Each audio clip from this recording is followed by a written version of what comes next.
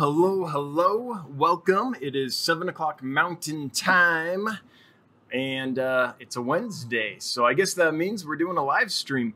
I'm Dan. I'm your friendly fishmonger from dansfish.com, and I am happy to be here with you tonight. So I'm going to put a little chat in here to get things started. And we're off. So glad you're here. Welcome everybody. Hopefully tonight we don't have all those insidious buffer problems that we had last week. I did mess with some settings that I hope will make things better. So we'll see. Doug, welcome. What's up? Glad you're here. So I just want to preemptively address the beard because I know people are going to ask about it. No, it's not a fashion statement. I haven't gone hipster. This is not like a plan to manscape anything. This is just what my face looks like when I get really busy and shaving goes out the window. Tilapia, welcome. Glad you made it this time. Glad you're here. Welcome aboard. So the beard's not intentional. The beard's not something that's going to stay. It's just been a crazy couple weeks. So hence the beard. It's at that stage where it's like so itchy. It's the most horrible stage for anyone that's gonna grow a beard. Just know you have to get through like the 1/4 inch to 1/2 inch phase before it gets good. Once you pass that, then it's fine. But there's this horrible, itchy, irritating stage. And the worst part is when I'm wearing a hoodie and it's zipped up, that it'll like catch in the zipper and pull, and it's just horrible. Aqua Apprentice, hello, welcome. Welcome. Start with shrimp. All right, Doug, we can do that. Peter, Little Rock, lurking away. Glad you're here, Peter. So, Doug, is there something specific about shrimp you're wondering? Let me know, and I can get into that. Is it brine shrimp we're talking about, or Neocaridina, or Caridina, or Gramaris, or let me know what you want to know exactly, and I can talk about that. What I did want to do, though, is, for those who are kind of new here, basically how I do this format is I'm going to answer an email that I got about breeding rainbow fish. Then after that, we'll kind of just go through the chat. And when we reach the end of the chat, we'll end the stream. So it could be 5 minutes, it could be an hour, I don't know. But we'll just keep the party rolling as long as the party's there. Something that I'm really interested in is I love breeding aquarium fish and raising them. That's the part of the hobby that excites me. So kind of how I have a lot of things set up is towards that end. And I'm really interested in hearing about anyone out there that has a breeding project going, anyone that's raised any or bred any fish since last week. What have you had spawn in your tanks, or those that have spawns that we've been talking about for a week or two? How are they coming along? Are they doing okay? Are you having trouble that you need help through? Anything like that. So anything about fish breeding, I really like talking about. But we can also just talk about, just general aquarium stuff. If anyone has a question, I am more than happy to answer it if I feel like I know how to help you. And if not, I'll just apologize and say, sorry, I can't help you. So that's kind of the format tonight. Tilapia! Wait. Okay. Oh, got it. I'm rolling up. Lucas is rubbing off on you. He rubs off on anyone. How could you not? You watch that guy, LR Bretts, and you're going to have a beard the next day. That's just what happens. Yes. The fish Jesus has rubbed off on me. Hello, Aqua Apprentice. Welcome. I already welcomed you. So welcome again, I guess. Morgan. Hey, welcome, Morgan. Glad you're here. Hey, Dan the man. Hey, everybody. Can't stay. The niece is visiting again. I haven't tried the copper on my thin discus yet. I was halfway through deworming, but I'm working on it. All right, Morgan. Let us know how it goes. The sooner if you're going to do it, the sooner you start, the better your odds. But say hi to the niece for us and have a good time. I'm going to have to invent a niece. So anytime I want to get out of a situation, I can be like, oh, sorry, my niece needs me. What I think I'll call her Roberta. Roberta needs me. That's my 5-year-old niece, Roberta. We have just invented her, and if I ever say Roberta needs me and I've got to run, you know what's really going on. All right, Doug's Fish Adventure. I found out I have a male and female Australian rainbow. Oh, good. So are they spawning for you? Is that how you found out, or did you just did they settle in enough that the color difference and finnage length and stuff is more apparent? Or hopefully it's because they're spawning for you. Wait, weren't you already spawning them? I can't remember. Maybe you were just thinking about it. Hangar, hello, Hangar, glad you made it. Welcome. Aqua Apprentice. Well, it will take two. Well, I will take 2 welcomes. All right. Welcome again, Aqua Apprentice. There. Now you have 3. How's that? Tilapia Store, hit the like button. Yes, please do hit the like button if you like. That would be great. Share it around. Let's get some people in here. I need to do a little more to make this, I think, hit a critical mass. We've got enough people here that it's fun, but the more we get in, the more we can talk, and the longer it can go, and the more interesting it'll be. And a lot of that's on me. It's just been too busy to shave. Like, I'm lucky if I get to shower, eat 3 meals, and sleep, you know, these last couple of weeks. It's been insanely busy. And it'll be that way through the end of the month for me. I have to travel the 18th to the 24th. I'll be in Spokane, Spokane, Washington, traveling for business. And there's some other work stuff that I won't go into and bore you about. But so I've got travel to plan for. And I've never been to Spokane before, so I'm excited about that. And a bunch of deadlines. And then there's this thing that I can't talk about yet, but I'm really excited about, that I'll tell you all about as soon as I can. Me and a partner, we're working on something that I think is going to be really cool for the fish community, but I can't divulge what it is yet. I'm sworn to secrecy. So my real job, my fish job, and then this other project on top of being a father and a husband is just busy. But that's okay. I'd hate to be bored. I don't have that problem. Yeah. So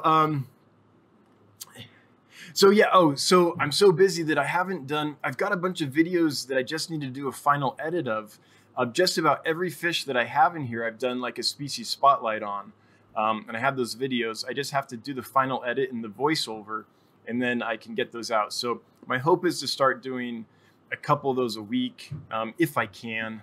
And then, you know, just that kind of constant contact, hopefully get more people in here so this gets a little more lively. But I've just been too busy. Like, just the once a week live stream right now is about all I can handle. But I'm working on it. Doug's Fish Adventure grew 2 size. Oh, good. So the Australian rainbows got big. Now you know you have a male and female. I bet you if you can sex them, I bet they're already spawning for you. I find that rainbow fish will spawn really young. There might not be a lot of eggs, but they'll definitely start breeding pretty young. Peter, the male rainbow brought home flowers. And that's how we know. Yes, exactly. Tilapia Store rainbows are the bomb. I agree. They're awesome fish. They're hardy. They're active. They're colorful. There's so many kinds. There's tiny little ones that are, you know, maybe an inch or so, and then there's big ones that are 6 inches. So you can have your pick of what you want. If you have a small aquarium or a big aquarium, rainbows are great. And they're easy to breed too. Speaking of breeding rainbows, let me answer the email that was emailed to me by David. And I won't reveal his last name just because not everyone wants to have their things broadcast. But says, hey, Dan, got a question for you. I bred my rainbows and now have fry in a 10-gallon. They sure are small. What do you feed yours? I put in some brine shrimp, but was wondering if I should put something else. I hope they make it. So I get questions about breeding rainbow fish a ton. And I think I get a lot of questions probably because rainbow fish are so easy to spawn that people are constantly getting eggs. And so it's like, oh, no, they get the eggs. What do I do with that? And then once the eggs hatch and they suddenly have fry and they see how small they are, then I think suddenly it's like, oh man, what do I do? And so the challenge with a lot of the species is just that the fry are so small.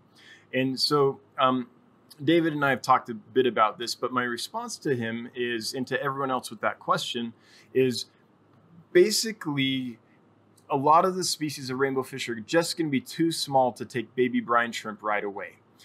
You can try it, but the way you know if they're eating is if their bellies get nice and full and turn a different color. So if they're eating the baby brine shrimp, their bellies will get distended and they'll become either an orange or a white color or a peach color, depending on the strain of brine shrimp you're feeding. And there are some strains of brine shrimp that are smaller at hatching than others. The Great Salt Lake brine shrimp, the Utah brine shrimp, is bigger than the San Francisco brine shrimp. And then there's also eggs that are sourced from Russia and from China and a lot of places. And I really don't know the size dynamic of those different ones. But if you have to use brine shrimp, hint number one is use San Francisco brine shrimp eggs to hatch. The other hint is feed them as quickly after hatching as you can, because they absorb their yolk sac and get more developed as time goes on, and they get bigger, but also their nutritional value drops. So for small fish like rainbows, feeding right away is helpful. So if you've tried the brine shrimp and the bellies aren't distended in colored the color of brine shrimp, you know that species is not going to be able to take baby brine shrimp right away. And that's true of a lot of rainbow fish, especially the Melitania species and stuff. It's almost like the bigger the rainbow fish, the smaller the eggs. And that's just a broad generalization. That's not completely true all the times, but often that's true. So the key to rainbow fish I've found, the small species, is feed them super small food. And as some of you know, I use the Golden Pearls, 5 microns to 50 microns. So it's just a really fine powder. And I just take my finger, I dip it in there, get a little on my finger, and just sprinkle it across the top of the container that I keep them in. And then I also put in vinegar eels. So they almost constantly have vinegar eels and this fine powder swimming around in the water. And vinegar eels are so thin that they can usually eat them. And then this really fine powder food across the top of the water, which even the smallest fry can eat. I feed them 3 to 4 times a day. And just every time you're going to put food in, change the water first, and change like all of it. Like just leave enough in there that the fry aren't dry. So dump as much of that water out as you can without stranding the fry on a dry surface. Refill it with aged tap water or whatever you use, but really clean water that doesn't have chlorine and stuff in it. And just do that before you feed each time. And if you do, then I've found that within a week or so, they're plenty big to take baby brine shrimp, and then raising them is a breeze. Once they take baby brine shrimp, they start growing really rapidly for a spurt until they get maybe a 1/4 inch, and then they slow down a bit. And then they get about 1/2 inch and they go through another spurt. And then that's kind of rainbow fish. So for everyone that has that question, keep them in a smallish container.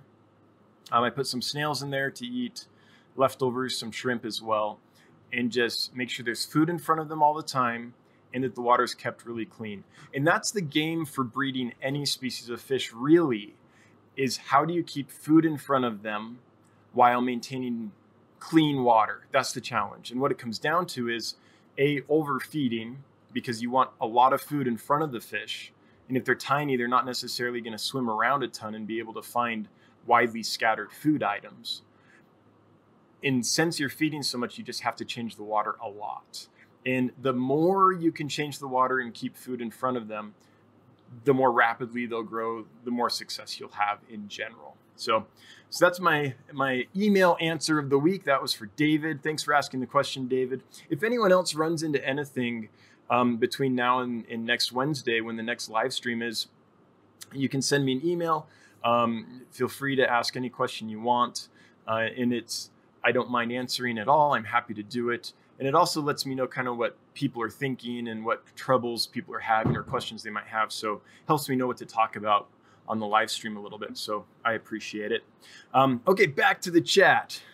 Aqua Apprentice, what fish did you start the hobby with? So the fish that really got me in the hobby was killifish. And the first killifish I really had good success with was, at the time it was called Fundalo Panchax gardneri. Now it's or at the time it's called Aphyosemion gardneri, sorry. Now it's called Fundulopanchax gardneri. Sometimes you'll see some of them classified as Fundulopanchax nigerianus, that whole group. So the first one I ever bred in significant numbers, I'll never forget, I got from Ed Warner, who is one of the godfathers of the American Killifish Association. One of the, well, I don't know if he ever held office in the American Killifish Association. I'm pretty sure he did, but for decades he raised lots and lots of killifish. And now his wife, Ruth Warner, is the matriarch. She's still doing it. At least I think she's still around. I haven't talked to Ruth or ordered fish from the Warners for several years now. But for a couple decades, I ordered frequently from them. And I got a pair of Fundulopanchax gardneri, the Jos Plateau location. Jos Plateau, I think it's Jos, and then like Plateau, basically, is the location. And they're beautiful, they're hardy, and they just spawned a ton. And I raised a ton of them, and that got me hooked. Just like a lot of people that get in the fish hobby start with guppies or something like that. So they're in the tank, and suddenly there's babies, and it's like it blows your mind, right? And then the babies grow up, and now you're never gonna be without fish in your life, because that's an awesome experience. What did that for me was gardneri killifish. I still love them. If I had to, I don't know, people are asked the question frequently, what fish would you keep if you could only keep one fish? And it's hard for me to really answer that, but the one that keeps popping in my mind is Fundulopanchax gardneri. I just love that fish. Now, that's not a serious answer. I'd have to put some real thought into that. If that was ever a real scenario, which it won't be. But so that's the fish that really got me started. Now, before I had them, though, my brother got a 10-gallon aquarium, and that's how I got introduced to fish. We were at like a thrift store, secondhand store. There was a 10-gallon aquarium with the undergravel filter and the clown puke gravel and the incandescent light hood and all that stuff from back in the 90s. And well, the tank was probably from the 80s, but we bought it in the 90s. And he got that. And I don't remember all the fish in it, but I remember swordtails were in it, and I really liked them. I remember Rosie Barb was in it. I think there were probably some Aeneas catfish, the bronze, not the albino, but the wild type. And I think there were some T-bone rasboras in there. That's what I remember. There might have been other stuff, but I saw his tank. I loved it, so I set up a few tanks. And yeah, but early on, I got the killifish, and that's what solidified that hobby for me. And I was really lucky because the owner of the local fish store was a member of the American Killifish Association. So I went in one time, and I had read these old Axelrod, Dr. Herbert Axelrod books, and any information I could find, which was all old and outdated. And they try to come up with these common names. Really, killies go by the scientific name pretty much, but they try to come up with these common names, and they called Nothobronchius rackevi the fire killie. I remember that, and I saw a picture of that, and that thing blew my mind. I mean, they're as pretty as saltwater fish. If you don't know what the Nothobronchius genus looks like, let me type it and put it in chat so you can look it up. Nothobronchius. So Nothobronchius rackevi was the one, I believe, was the picture that in whatever Mickey Mouse TFH Tropical Fish Hobbyist book I was looking at, they had a picture of, and I saw that thing, and it was so beautiful that I wanted one. But it was also so beautiful that I imagined it would be like $300 or something. But so I went to the local fish store, and the owner's name was Keith. And I was like, hey, Keith, can you get me any killifish? And he was like, yeah, I'm a member of the American Killifish Association. You know, yay, small world. So I was like, how about some fire killies? And I just remember he had no idea what he was talking about. So I was like, what about steel blue killies? Because that's what the book called Fundulopanchax gardneri, which are also beautiful. And he was like, I don't know what you're talking about, dude. Like, what's the species name? And I was like, I don't know, steel blue killie? I don't know. And so I eventually brought in the book and showed him some pictures, and he was able to get my first Gardneri, and it was 2 Gardneri. The location was Akur, Akur, maybe an E on the end. That one's really common, and there's even an albino form of that fish too, I think. It's one of the more common Gardneri, or it used to be. But he could get me 2 males. He ordered a pair, I got 2 males, but I saw him live, and that was awesome. And then I ended up getting a couple pairs of the Joe's Plateau from Ed Warner, like I said, and yeah, that was it. They spawned, they were awesome, and I loved them ever since. So that's probably more information, Aqua Apprentice, than you wanted, but that's kind of the story. And if anyone out there knows if Ruth Warner is still around, if you could throw it in the chat, I'd love to know. I got to look that up. I haven't talked to her or ordered from her in years, so I don't know if she's still around or not. All right, next thing, Viola Hopsalot. Hello, Viola. So do you play the viola? Is that how the name came, or is it like the magic viola? Is it like, I'm just curious about the name Viola Hopsalot. And I don't think I asked that yet. If I did, forgive me if you've already answered that question. But yeah, 54 Punchy, welcome. Glad you are here. And I'm trying to find your chat, which I lost. Hey, fishy internet peoples. Well, hey, 54 Punchy peoples, welcome.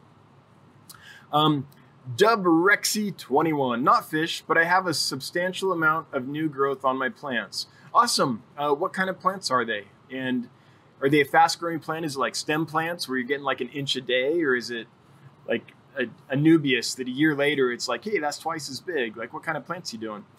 Flynn, welcome, Flynn. So glad you're here. Tilapia Store, 450 micron. All right.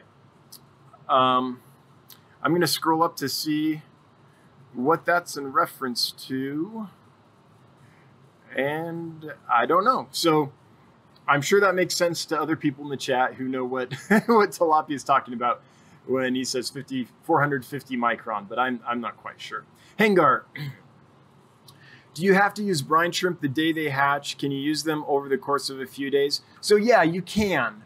So what I do is, ideally, you would always feed the brine shrimp right when they hatch because they haven't absorbed their yolk sac yet. So there's a lot of fat in the yolk sac. And so there's a lot of energy in that. And if you feed that to the fry, it'll help them grow really quick. So that's the reason to feed brine shrimp right away nutritionally. If you're feeding really small fry, the reason to feed them that as well is because they're smaller when they're freshly hatched. They haven't quite developed as long of a, I don't know, what are these little things, the little flippers that they swim around with, and they aren't quite as elongated. And so if you feed them right away, you're getting better nutrition and they're smaller, so you can feed smaller fry. But not all of us have the time to do that, including me. So Hangar, what I usually do is I'll start my brine shrimp eggs. Like I started a batch last night. They're going to be ready to harvest tomorrow morning because the room in here is like in the mid 70s, so they don't hatch real quickly. So tomorrow morning I'll come in. They'll be pretty much freshly hatched. And so I will harvest at that point. I'll put them in just a little shoebox, little plastic shoebox with a lid. Well, I'll feed, but I'll have a lot more than I need. So the ones that are left over, I'll put in a plastic shoebox with a lid, and I'll put it in the fridge, and it's probably got a 1/4 inch, 1/2 inch of water. You want a lot of surface area when you do that. And I can feed that for the next 2 to 3 days. They'll last quite a while in the fridge because that slows down their metabolism. Now, by the time I'm doing the last feeding, like say it's been 3 days since the hatch date, they're probably pretty low on nutrition. They've probably absorbed their yolk sac completely or almost completely, and they're actually at the point where the next day they might be starving. And I don't know exactly if that's 3 days or 4 days or whatever, but the point is that the longer I go, the less nutrition they have. But I'll often do that because oftentimes I'm feeding my fry more than one food. It's not just brine shrimp. So I don't have to worry if they aren't getting the perfect nutrition out of the brine shrimp. because I'm also feeding other foods to supplement that lack. So yes, I find that you can definitely do that. They're at the highest point in nutrition freshly hatched, but yeah, as long as they're alive, yeah, you can feed them. That's not a problem. And then what I do also, this is another trick with brine shrimp. So I harvest the brine shrimp at the bottom the morning they hatch, but I only drain about half the water, and I collect the majority of them because they're on the bottom, but I only drain about half the water, and then I leave it bubbling until lunchtime or dinner whenever I can get back to them, and I'll get another hatch out of them because not all the eggs hatch at one time. So harvest what you got and then let them keep bubbling, and you'll get a second batch that you can use. So yeah, I feed them over the course of a few days. Sure, the nutrition's not as high and they're a little bigger, but I mean, it's not going to hurt anything. Yeah. Javier, hi Dan, what's the word? The word is futile. That's the word of the day. And I don't know why that one came in my mind. That's like a depressing word. Oh well, that's what popped in my mind. Futile, word of the day. It is futile not to buy another tank during the $1 per gallon sale. Yeah, that'll work. All right, so let me get a sip of water here, and I lost the chat, so I gotta scroll back up. I don't know if your guys' chat does this, but I'll be like looking at the chat and suddenly it'll jump, and I've lost the question, so I've got to go back up.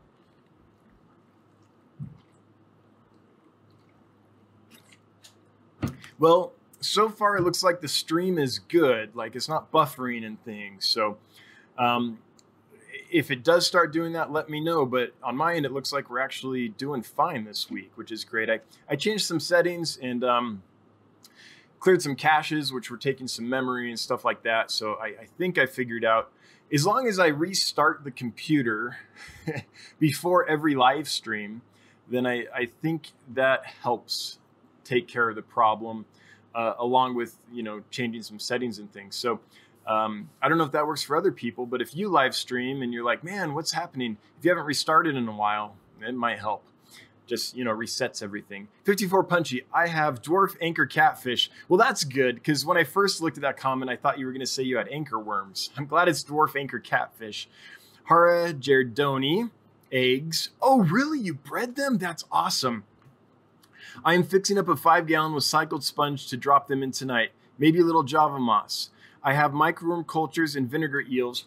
72 degrees like the tank they came from. Any experience with these little guys? I don't have any experience with that fish. All I know is that they're adorable and they're like an inch long. Is that it? And they look like little anchors with their big pectoral fins. But I've never kept them. And I'm really interested in learning from you about how to spawn that fish.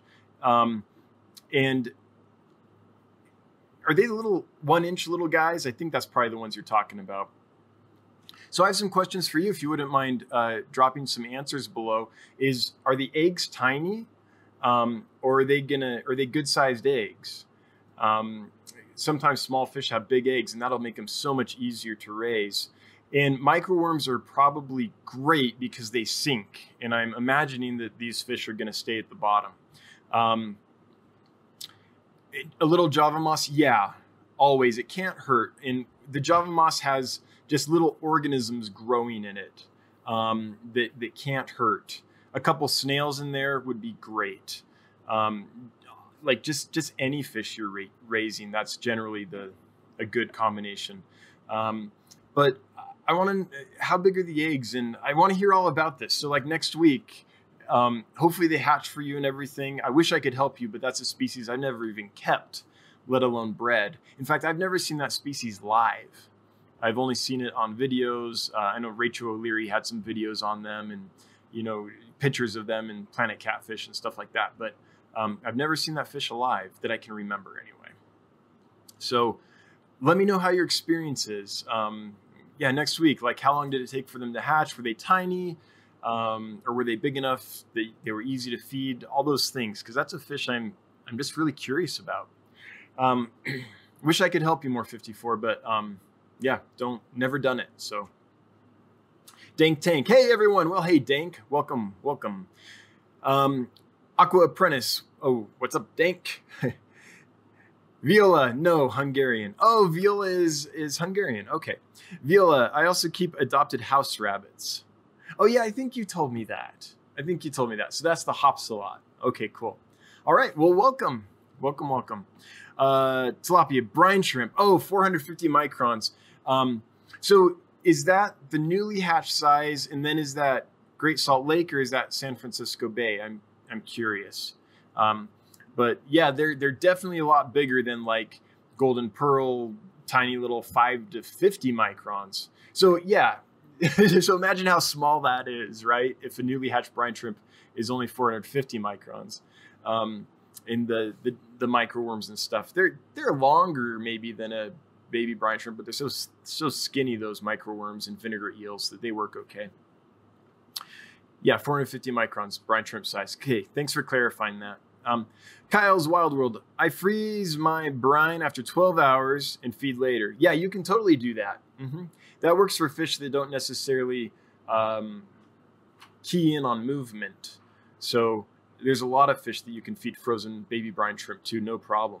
Yeah, baby brine, that is. Yeah, got you, Kyle. There are some fish that are kind of obligate predators that you're gonna have a hard time eating moving things, like some of the wild type betta babies, some of the goby babies and gudgeon babies. I said that right. I didn't say gungeon, like gun with a glass of gin, violence and liquor, gungeon. I said gudgeon. It's like the first time on a live stream that I said the name of that fish correctly the first time. I have a friend that bred the South American leaf fish, and yeah, those little guys, it had to move or they wouldn't touch it.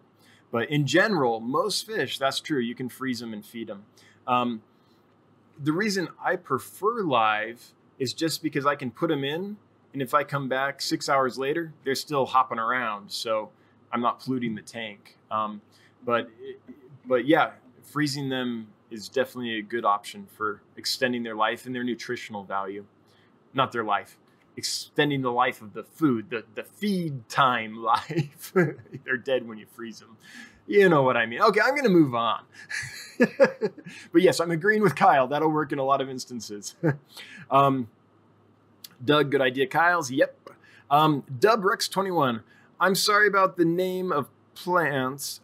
Most are assorted, but I do know I have small buse, dropped all leaves, and now has 3 or 4 new shoots. Good, good. Some Anubias crypts are going great. Some unknown stem plants. Well, I'm glad they're growing for you. I'm glad they're doing well. That's awesome. What kind of fish do you have with them? I'm just curious. Is it like a signature planted tank where the plants are the feature? Or is it a fish tank that has plants in it? Candy Overholes. Hi, everyone. Well, hey, Candy, welcome. Everyone's saying hi to Candy. High fives, all that good stuff. All for Candy. Aqua Apprentice. Phew. Thought you skipped me because I did something wrong. Oh, no. Oh, that's funny. Yep. So Candy, if you ever want to frighten Aqua Apprentice, just don't acknowledge, right? Yep, that'll. Oh, she would never. Well, I guess we're not going to have that fun happen. All right, Dub, I'm from Australia, and most plants don't come with names apart from the most known in the hobby. Oh, okay. Yeah, I didn't know that. Yeah, Australia, I wish I knew more about the hobby there. I'm a member of several groups that are rainbow fish based, and it seems like there's a lot of native fish keepers in Australia that go catch gobies and gudgeons and rainbow fish and keep them, which I think is really cool. I do know that you don't have access to as many different types of aquarium fish as we do here, that there's maybe a lot of banned species and stuff like that, and that fish tend to be pretty expensive there. But it seems like there's a really thriving hobby in Australia. Seems like there's a lot of fish keepers there, and probably more that keep native fish than in the United States that keep native species from the US. So yeah, it's interesting how each country, due to regulations and things, how that shapes the hobby in different ways. All right. Tilapia, I got 23 more tanks on the dollar sale. Yeah, you got to do it. You got to do it. It is futile not to do it. Kyle's Wild World. Yeah, I have had stream chats do that too. Seems like it does it to everyone. Yep. Yeah, I just got to restart first. That's what I'm doing. 54 Punchy, 23. Holy cow. Yeah, that's a lot. Except for tilapia, how many tanks do you have total? Like, how many total gallons are we? I guess if you don't mind, I mean, it's fine if, not everyone wants to reveal everything about their setup, and that's cool. But I'm curious if you're okay with it, like how many tanks you have and like how many gallons total you're working with. Because 23 new tanks for tilapia might not be that many. I mean, if you're breeding lots of tilapia, I imagine there's a lot of aquariums. All right, Aqua Apprentice. Dream is smooth tonight. Yeah, so far so good. I need some wood to knock on. Yeah, that'll have to do. Yeah, so far so good. So that's my strategy. I'll keep the different settings, and then I'm just going to restart before each live stream. So Kyle's Wild World. Holy clap, tilapia. That's a haul. Kyle's Wild World. Cool idea about freezing. Thanks. Yeah, everyone, props to Kyle for sharing that. 54 Punchy, about 3/4 to 1 inch. Yeah, the anchors, the eggs are tiny inside a gel. Oh, really? Like a snail egg? Like pond snail eggs? Is it like an egg mass surrounded by gel? Wow, that's pretty cool. You don't see that a lot in freshwater fish. That sounds really interesting. Man, I hope you can raise them. If the microworms prove to be too small, and something else you might want to do is feed microworms, but also a tiny powder food, but like shake it up first so it sinks. And if that doesn't work, then I guess rotifers or paramecium might be the next thing to try next time around. Man, I hope you have good luck with them. That would be so cool. Melody, in how many eggs are in, like, does one female drop like one egg case? In how many eggs can a female drop? I mean, they're such a small fish. I'm just curious. But they're catfish, so they might have a lot of eggs at once. Yeah, how many eggs per thing or per female, I guess is the question. Melody, Dubrex21, hello from the Gold Coast. All right, welcome. So Gold Coast oh man, I'm going to show my ignorance here, but is that Africa? Is that West Africa, the Gold Coast? I think so, but gosh, if I'm wrong, don't hate me. I failed the geographies in high school. Kyle's Wild World, Hangar, no problem. It's really nice to always have baby brine shrimp. Plus, it's always cheaper than buying. Oh, that's true. Yeah, they charge an arm and a leg for that stuff. If you buy your brine by the pound. Yep. Plus a pound of brine shrimp eggs. So anyone who's like, well, I want to breed fish, but I've only got a tank or two of fry, and so it's probably not worth it. Just spend what are brine shrimp eggs per pound now? $50? Is that about where they're at? I don't know. But if you get that, if you keep them in the fridge and keep them from getting moisture in them, they're going to last forever. You'll have like brine shrimp eggs for a decade. So $50 to be able to raise fry for 10 years. I don't think that's an exaggeration if you only have a tank or two of fry. I mean, they last forever. So anyone that's just on the fence about getting baby brine shrimp or brine shrimp eggs, well, they're really cysts, but about hatching their own, because the initial cost of a pound is a little expensive, it's going to last forever. On that note, so you have to keep them from getting moisture inside. So a strategy for that is take a small portion of the eggs out, put them in like a freezer Ziploc bag, and you use those eggs. And then you take the rest of the eggs and you seal them in another bag, a really thick millimeter bag, like 4 to 8 millimeters maybe. And you keep that sealed until that first batch is gone, and then you open that. And if you divide the pound of eggs into a bunch of these sealed little packets, then you prevent moisture from getting in them. And it's moisture and heat that are the enemy of brine shrimp eggs, especially moisture. If they get hot enough too, that's a problem. They can take some heat though. I mean, it gets hot on those salt flats in the summer. I've been there. But hot enough will definitely kill them. So in the freezer, individually sealed packets, enough in the packet to last you for a few months, and you can keep them that way for years. So that's just a trick to getting the most life out of your brine shrimp eggs or cysts. Is it cyst or cyst? Yeah, I think it's cyst as possible. 54 Punchy. If you can't find anything on the internet on raising eggs, I just say it is rare to breed in captivity. Oh yeah, that's true. If people have bred it, there's info out there. Well, man, I hope you have luck. That sounds really exciting. Greetings from Victoria. Well, welcome. So I'm imagining that's Australia. Victoria? Is Victoria in Canada? Okay, I'm going to stop talking about any places because it just shows my ignorance to a degree that's embarrassing. Oh man, got to stick with fish, something I know. Geography. So forgive any dumb questions or responses I give to any like place names. All right, so Kyle's Wild World. Dan, where do you buy your brine shrimp? Brine Shrimp Direct? I have bought from Brine Shrimp Direct, but not for a while. I get them from a wholesale supplier.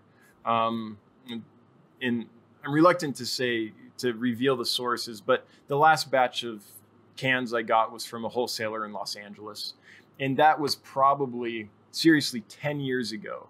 I bought a bunch of cans of it, and they're still as good as the day I bought them. Still 90% hatch rate, something like that. So, yep, they last forever if you keep them from getting wet and if you don't keep them hot.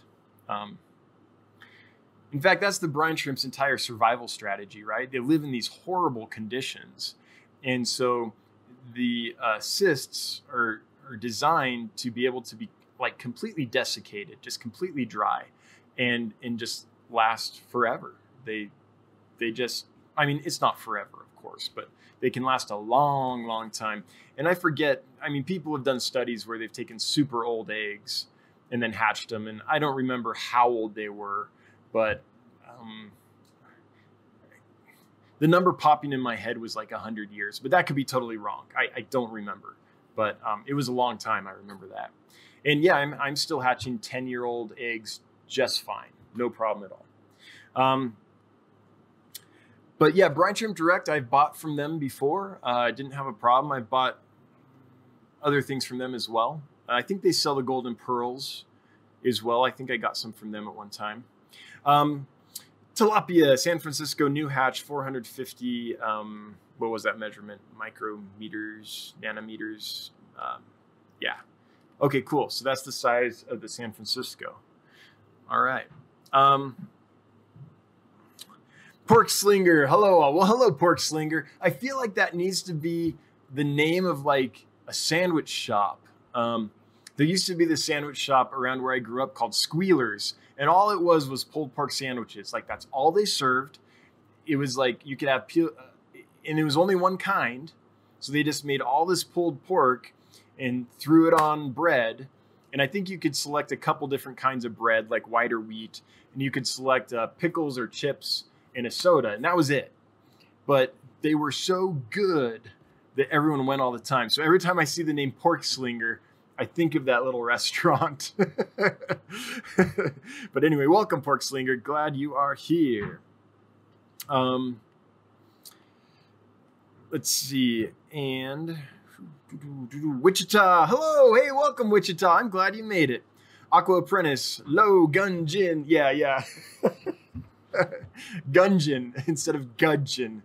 I don't know why. I think a lot of times I learn a name the wrong way at first, and then I can never recover. It's locked in my brain wrong. Yeah. Gun, gin, violence and alcohol. It's what sells movies. Well, I guess sex sells too, but whatever. Aqua Apprentice, Pork Slinger in Wichita. Hello. Yes. Melody. Best food for Corydoras fry. I have 23-day-old bronze Cory fry. Awesome. Awesome. So a couple things about those. First, they're going to grow so fast. Like they're going to be a 1/4 inch before you know it. Like in a week, maybe they could be that in 2 weeks. But they grow really fast. So you got to give them a ton of food. And even if they haven't absorbed their yolk sac completely, they're probably still going to start eating. So I wouldn't wait until they're completely absorbed. I would wait until you see them swimming with some control, but they might still have some yolk sac. And then great food for them is just microworms. They're small. They last a long time in the water. So they'll live for an entire day, like morning till night in the water. Excuse me. And they stay on the bottom. So microworms, Walter worms, banana worms, any of those little nematodes will do great. And that's what I would put them on for the first few days. They'll also take baby brine shrimp. Once the yolk sac is completely absorbed, you can test out a little baby brine shrimp and see if they'll eat that. And as long as the light isn't drawing them up to the surface, like in a corner at the surface, then the baby brine shrimp will kind of settle down to the bottom eventually and just kind of hop around on the bottom. And the Corys can eat that. Once they're a little bigger, like once they're developed enough that you can see the little pectoral fins and the little whiskers on the mouth, and that happens pretty quickly, then you can try some Repashy, just a tiny bit of Repashy, made up Repashy, not just the dry powder, but made up Repashy. You can put that in there, and pretty quick, within a few days, they'll learn to go and eat the Repashy. And once they start doing that, they are easy to raise. So I have some that are, how old now? Maybe 2 weeks. They're over a 1/4 of an inch now, and they've been eating Repashy for a week. Are they older than 2 weeks? I can't remember, but they've been eating Repashy for a while. And once they do that, then I just put Repashy in there in the morning and leave it in there until the evening. And they chew on it all day long, which is great for them. And then in the morning, I'll put in, say, microworms. And then the next morning, I might put in some brine shrimp. And so I keep the Repashy in front of them pretty much the whole time. But then I supplement that with microworms or brine shrimp. And when I say microworms, I'm talking about microworms, banana worms, and Walter worms. They're pretty much the same thing. There's some size differences, some girth differences, but they're pretty much the same thing. Once the fish is a certain size, it can eat all three. So, but that's what I find works well. In with those guys, it's super important to keep them clean because they eat a ton and they generate a lot of waste. So change that water as much as you can. 4 times a day is not too much by any means, if you can do that. Yep. And just like rainbow fish fry or any other fry, I treat them the same. Before I feed them, I change the water completely. And that'll get them through their first few weeks in good order. So I hope that helped, Melody. And how about anyone else? What do other people do to raise their Cory fry? If you've raised Cory fry in the past, what did you do? Because that's the way I do it, but there's as many ways to do it as there are fish keepers. So I'm curious what other people might have for Melody. So if you could let us know, that would be awesome. Rich Andy, hey, Dan. Well, hey, Rich, welcome. Kyle's Wild World. Hey, Wichita Falls Fish Keeper. I just saw your comment on Insta. Melody, okay.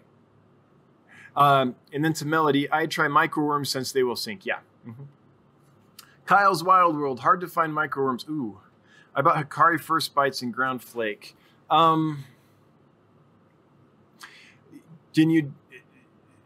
They might be fine eating baby brine shrimp right away too. If you can take the flake and just smash it down to a powder and then shake it up and pour it in there, you might get some results from that. There's just no substitute for live food though. I mean, even if you're using the powdered food, having some kind of live food in there is just an insurance thing. Through all the years I've been keeping fish, I have, in general, there are some species it matters less, but in general, if I can feed live food, I get much higher survival rates and much more rapid growth than if I can just feed a prepared food. So if you can, if microworms are out, then if you can get brine shrimp, hatch those and try them. But if all you can get is Hikari First Bites and ground flakes, then you got to use what you have. But man, live food makes a huge difference if there's any way to get it. It's just it doesn't start decomposing right away like prepared foods do. So it creates waste, but it takes longer for it to start creating waste, which helps you keep the water cleaner. And then also just the fact that it's moving and alive, fish seem more attracted to it. So, but if all you can do is small flakes or powders or grind up something or use the Hikari, then that's what you got to do. Just make sure it sinks, because that's where those little baby cories are going to be, down at the bottom. Dubrex, cube aquarium injection CO2, no ferts, no soil. Oh, cool.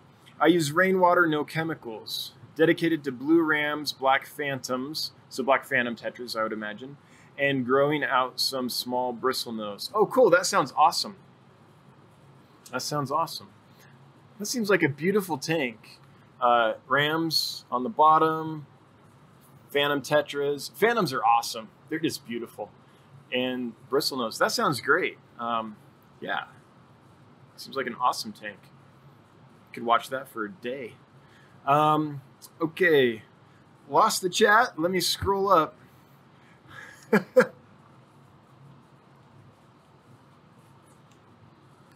All right.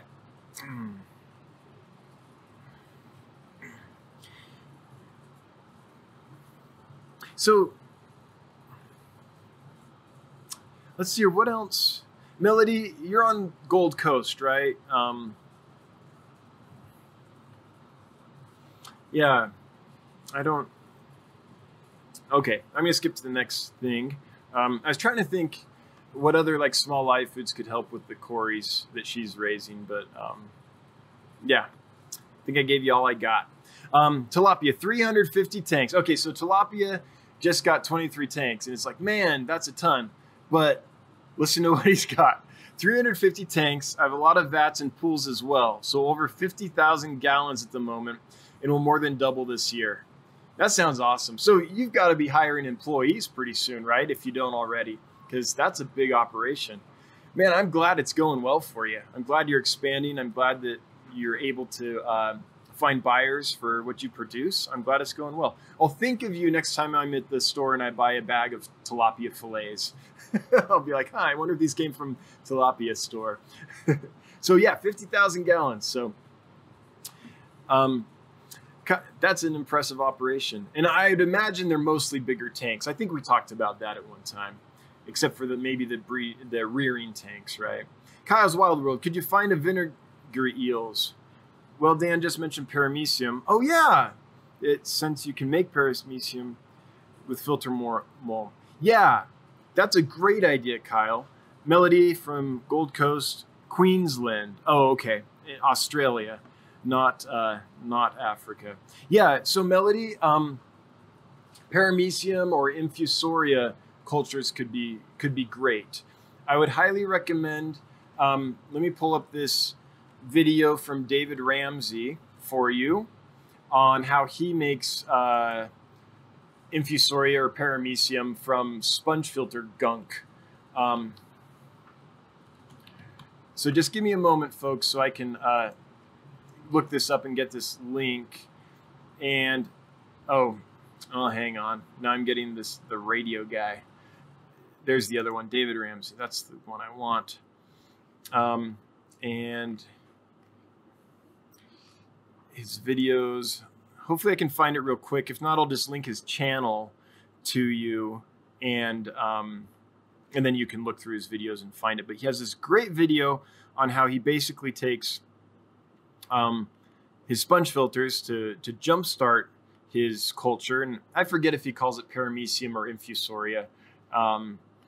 So paramecium is kind of like a specific name for an organism, and infusoria is just a generic name for small things like paramecium and other organisms like that. At least that's my understanding of it.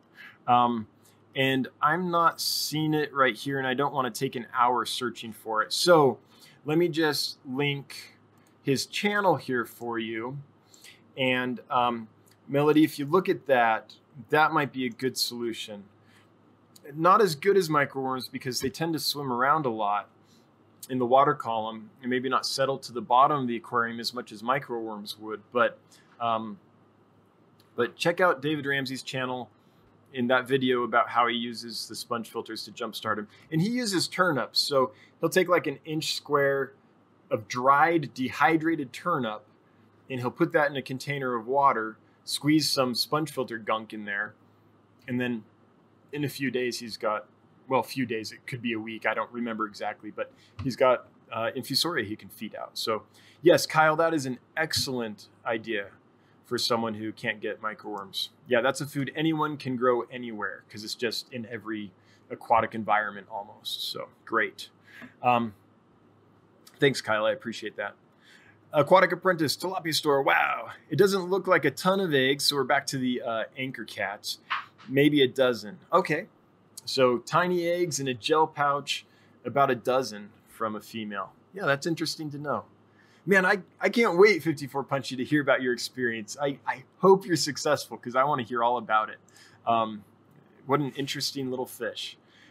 Dubrex21, what a great stream. Well, thanks, Dub, and thanks for making it great. You and everyone else who's in here helping each other out, like Kyle helping Melody out. That's what we need. We need people in here chiming in. So please, if someone's asking a question or wants help, please chime in. That'd be great. Many minds, right? Stronger than one. But thanks, Dub. I'm glad you're here, and I'm glad you're enjoying it. So Melody's going to tell us exactly. Victoria, Melbourne, Australia. Okay, we got it. We got it. See, here I'm thinking like the west coast of Africa, and I don't know why. Oh, I think I was thinking of the Ivory Coast. That's what it was. Yep. Candy Overholes. Lol, it's a fish channel, not geography. Yes, and thank goodness, because me doing a geography channel, yes, that would be bad comedy is what that would be. Just really bad comedy. So not comedy, it'd just be bad in the end. Aqua Apprentice, my geography knowledge is just sad. Must have slept through that class. You know, when I took it, I remember I knew them all. And then just over the years, it's all gone bye-bye. And plus names keep changing. Like there's new countries and countries go away and all these things and just, yeah. But it does make me feel a little bit ignorant. Like I should know what's going on in the wider world a little better. I'm too insulated in my bubble, and I realize that, but that's how it is right now. Oh, well.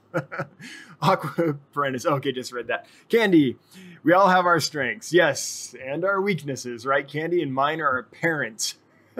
That's one thing about doing a live stream. There's no hiding. It's right out there. When you make a video, you can edit out stuff and make it look any way you want to. But live stream, this is the real Slim Shady right here. You're seeing it. Kyle's Wild World. If you've seen my wall in my living room, you know I suck at geography too. That's why there's a world map behind me. Yep. We've got one at our kitchen table, on the wall by our kitchen table, because we found we were always in these conversations with our kids, and we'd have to be like, no, here's Australia, and no, here's this, and we wanted to be able to just show them right there. And so, but even with that map, it's been on our wall for 6 years. Yeah, I still don't know it. But anyway. Candy scene, Kyle's, well, interesting. So you guys must live close together, huh? Or maybe in a video. Candy scene, Kyle's map. JW Aquariums, hey everyone, Smiley. Well, hey everyone, back. There's your Smiley.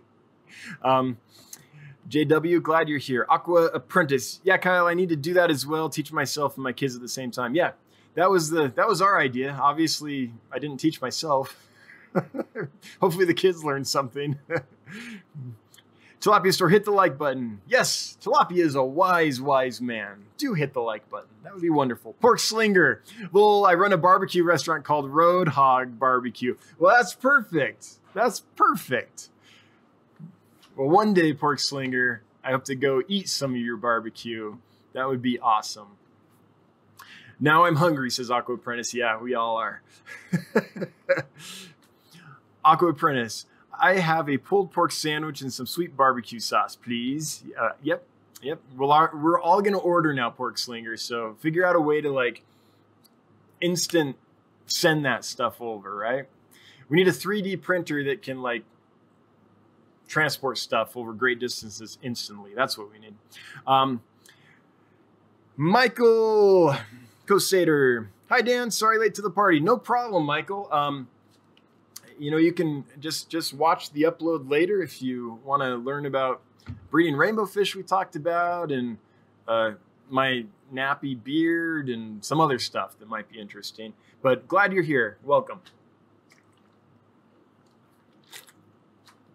Priscilla, MK Art. Hello. Well, hello, Priscilla. And by the way, I love your art. I just want to tell you that. I love your take on the fish. When you, I don't know, I think it's so interesting how each artist is like a different lens to the world, right? Because we all have a different life experience, so we all see things and experience things differently. Oh no, it buffered. No, don't start that. And so it's so interesting to me how to see how different people interpret things through art. So I love your take on it, Priscilla. Kind of that.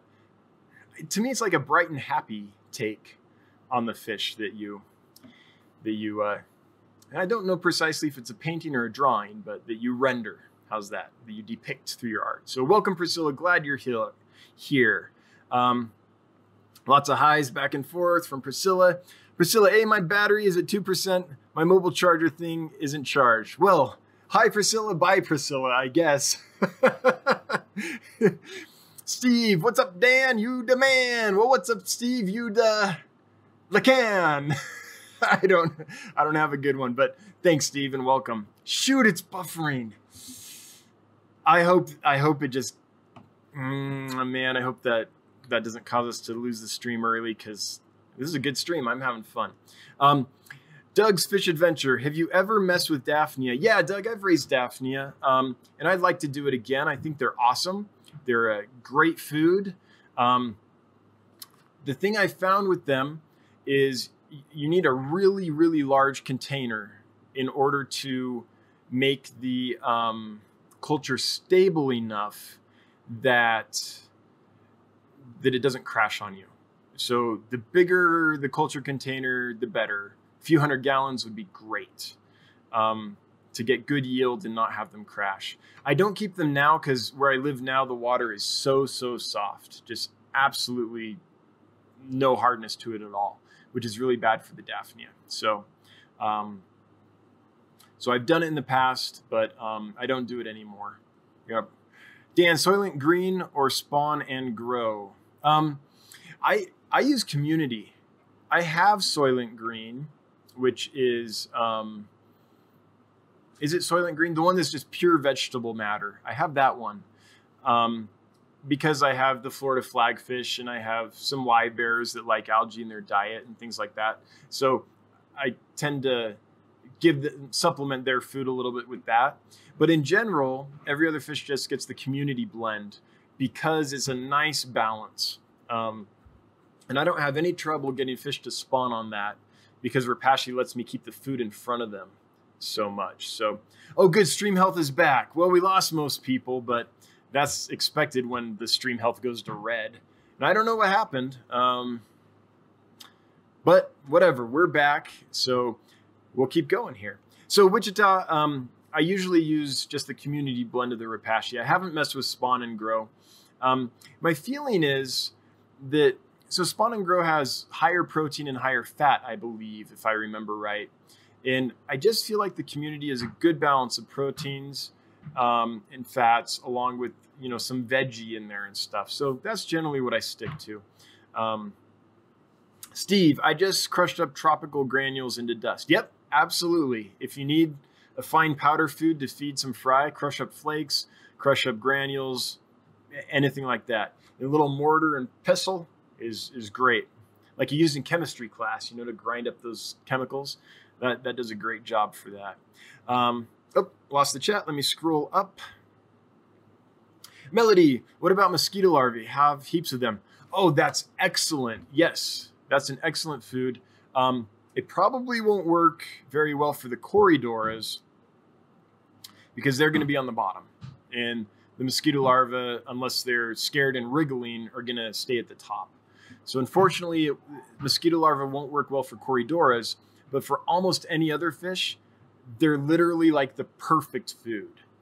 They're what a lot of fish thrive on in the wild. So if you have a source of mosquito larvae, that's awesome. I used to have a pond that just a natural pond, but there would be seasons when there would be a lot of mosquito larvae in it. There'd be seasons when there would be a lot of Daphnia in it. And then I also would barrel culture mosquito larvae sometimes, which is awesome. But I don't have that now. But yes, mosquito larvae are excellent for almost any fish. But bottom feeders like Corys, they might not be able to get to them very well. A trick you can take if you want to feed mosquito larvae to fry is if you collect the egg rafts, those little floating rafts of eggs that the mosquitoes lay in the water. If you collect those and put them in fry tanks, then when they hatch, they're tiny little things and the fry will just gobble them up. They're awesome. Unfortunately, though, for the Corydoras and Neas that you have, the bronze Corys, they're probably not going to work as a steady food. Steve, the tropical granule dust goes to the bottom. Yep. Wichita Falls, I'm making Soylent Green while listening. Yep, Soylent Green is not people, thank goodness, but it's a great food for the veggie eaters. I usually don't like feeding Soylent Green by itself. I have, and it works okay. Fish don't, it has a different texture though, and fish don't seem to like really latch onto it super well. But I found that if I mix it with, say, the Repashy Community Blend, then it works great.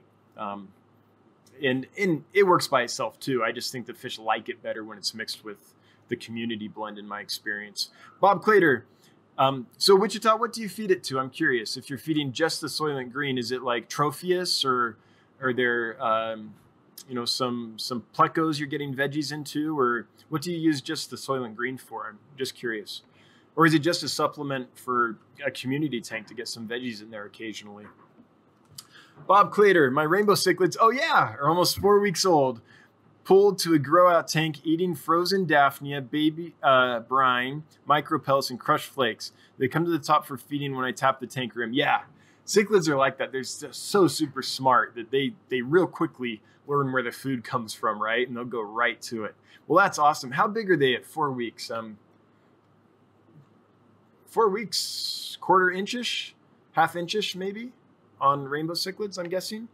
Or are they bigger already? I guess it depends, but I'm curious how big they are. Melody, there are things we cannot get because of our quarantine laws. We can't get first bites. Oh man, which I know my fish would love. Yeah. Yep. Regulations can, sometimes we got to find a way to get alternate things because of them. 54 Punchy, will Farwella eat green beans? I'm looking for a food to alternate with the Repashy. The Farwella I have eat a lot. Yeah, I would definitely try it. I have to confess that I've never actually tried that. I wasn't savvy onto the green bean trick back when I had Farwellas at stores and wholesalers and things. They're not a fish I have much experience with, or any really, I think, in the fish room. Maybe I've kept some. But usually it was at stores and wholesalers I was working at. So at that point, I wasn't hip to the green bean thing. So I never tried them, but I bet they would. Farwellas, though, something to keep in mind is, yes, they'll eat vegetable matter and things, but Aufschwatz is what you really want to give them a lot of. I think if you look into it, and someone else who keeps Farwellas, can you chime in? Again, I'm not the most versed with them, but I believe, if I remember from my research and stuff, that off-swatch is what they eat mostly, and the veggies are a nice supplement. But I think that you'll kind of want to get some of that into their diet. And what that is just kind of that microfilm of different organisms that grows on rocks and especially on wood and things like that. So it's not just plant material. There's crustaceans in that. There's little organisms that provide protein and fats and things like that. So, yeah, just keep that in mind with them. But yeah, would you try the green beans and let us know? Or if anyone else uses green beans with farwellas, would you let us know? I have a feeling they would eat that just fine. Tilapia, I'm a one-man show, my friend. Well, it's quite the show. So I'm guessing it's automated. That many tanks. That's a full-time gig then, right, Tilapia? That's gotta be. That's huge. Like, yeah, once you hit a certain number of tanks, even automated, that's a full-time gig. Susie Q O'Connor. Hello, everyone. Well, hello, all Susie Q O'Connors. Dan's Fish. Oh, that's the link to that video. I hope it helps. The David Ramsey video. Wichita. David Ramsey has great info. I love his videos where he puts brine shrimp in a bin with a heater, airstone, and light, and feeds spirulina powder. They end up breeding. It's crazy. Yeah, spirulina powder, I think. Yep. On videos, Candy's seen Kyle's map on videos. So you don't live next to each other. Well, that's too bad, but that's fine. As well, where are we? Aqua. Got to call it a night. Good night, everyone. Well, good night, Aqua. Thanks for hanging out. Pork Slinger. I'm in PA, but y'all are welcome anytime. Well, good. One day, Pork Slinger. Debrex21. Here in Australia, we come from the future. Currently, Thursday, 8th, 2 p.m. That's right. That's funny. Time's such a construct, isn't it? So, can you tell me my future on Thursday? What do I have to look forward to? Candy, Priscilla is amazing for sure. Yeah, she's quite the artist. I love her take on things. Debrex, I have 2 batches of eggs from my blue rams. Awesome. Both lots have been eaten. Not awesome. Hopefully they learn. Yeah, I hope so too. I think the issue with blue rams is that in general, they've just been commercially bred in such numbers for so long that they might be losing their parental instinct a bit. I tried a few more times. Hopefully they get the hang of it. And it's also a question of, is there something else in the tank that's stressing them out or anything like that? Other fish that, because oftentimes if a fish spawns, if it's in a situation where it feels like there's no hope, often the fish will eat the spawn, because why give that energy to an enemy species when they could reabsorb that energy for their own species and make it more likely that they can reproduce in the future, right? So it's kind of a evolutionary kind of drive kind of thing, if you will, survival kind of thing. So given that, if that's not the case, if the parameters are good and there's nothing stressing them out and all that stuff, if they're just new at it, try it a few more times. But there are situations where, or sometimes pairs are just incompatible too, just like people, right? But I think what's happening is the big commercial farms that breed these, they pull the eggs and they artificially incubate them. And we've done that for a long time, long enough that we've been able to lock gold strains and electric blue strains, and I think they have like balloon strains. Ugh. Sorry, I mean, if you like them, that's fine. I'm not like morally opposed to them, but why would you want to mess with a ram? They're awesome. But anyway, so think of the amount of breeding it takes to find those mutations and select them and solidify them and all that. So tons and tons of generations captively bred where the eggs are being pulled. And so when that happens, there's nothing keeping the parental instinct intact. So I find that sometimes with rams, that can be an issue. So hopefully yours work out. But if not, just know that it might not be anything you're doing. It could just be that strain has been captive bred so long without having to be a parent because the eggs are pulled, that they just don't know what to do anymore. So sometimes that happens. I hope it doesn't happen. I hope it's successful. And I don't know why I went dark like that, but sorry. But I guess I wanted to say sometimes we do things perfectly and it's still, even if it doesn't work out, it's not necessarily something we're doing wrong. Okay, moving on. Steve, where can I order them white cheek gobies? Do you sell fish? Why, yes, Steve, I have several white cheek gobies available. I'll put the link here for you to the white cheek gobies from my website. So that's an option. You can also look at Aquabid. Sometimes, very rarely, but sometimes you can find them in a pet store. And if you can find them locally, then by all means, get them locally, as long as it's a good quality store and all that. But here's a link to the ones I have for sale, if you're interested. Okay, I just pasted that down below. So yeah, I definitely have them, and they're doing great, and they're an awesome fish. I really like that fish a lot. In fact, I just got an update from someone I sent a bunch to. Sent him a couple weeks ago, and we were worried because the package was delayed. Like, it didn't get there till Saturday, I don't think, or Friday, something like that, something ridiculous. And so been keeping tabs, and they're doing great still. So they're a hardy little fish. They're pretty awesome. All right, Lumpy Dog in the house. Well, hey, Lumpy Dog, welcome to the house. Wichita, supplement food for the super red bristlenose and my cherry shrimp and mystery snails. Thanks for the tip for the community blend. I'll try it. I shopped around and found that Ken's is the cheapest. Okay, so Wichita is using the Soylent Green for red bristlenose, cherry shrimp, mystery snails. Cool. And Ken's Fish is the cheapest right now for Repashy. Oh, well, that's interesting. Now, just so you know, Repashy has...